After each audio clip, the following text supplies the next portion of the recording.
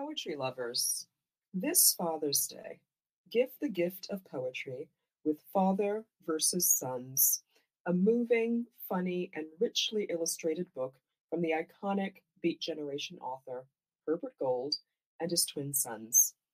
Father versus Sons, a correspondence in poems. This is Danielle Cadena-Dulin reading Remix with a few lines from Keats. My throat is dry, a drowsy numbness pains, my sense as though obscured by smoke. I drive on roads dividing patchwork farmland, fences, wide-eyed llamas, perpetual surprise. After a dream, I sip water in the dark. I don't want to sleep.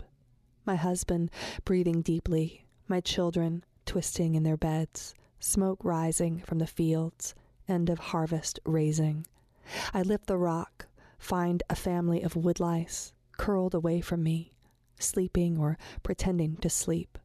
Hemlock lacing the road's shoulders, my two dry eyes. The tender babies are paler than their parents, little ghosts. Rolled in on themselves, my children are sleeping. When I lift the blanket, when after a dream I smoke in the dark, no bird singing, nothing to ode. The sharp scent of pine, wet soil, beast musk, rain, the dull opiate of things, what will outlive us. I turn on the screen, a panel of men in a void, screaming, cornflowers curling into rust. I breathe in smoke, fists curled shut, the green of marijuana fields, the pungent scent of bodies curled in sleep, as if sleep were a cure. 1 minute passed, and Lethe words. Hear that crackling?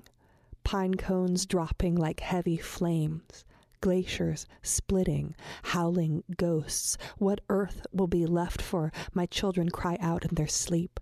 Dark room filling with the smoke. I exhale. Hills roiling. The screaming stays while the screen goes dark. I can't see it disappearing. To thy high requiem. My throat is dry. Do I wake or sleep? I don't want to wake.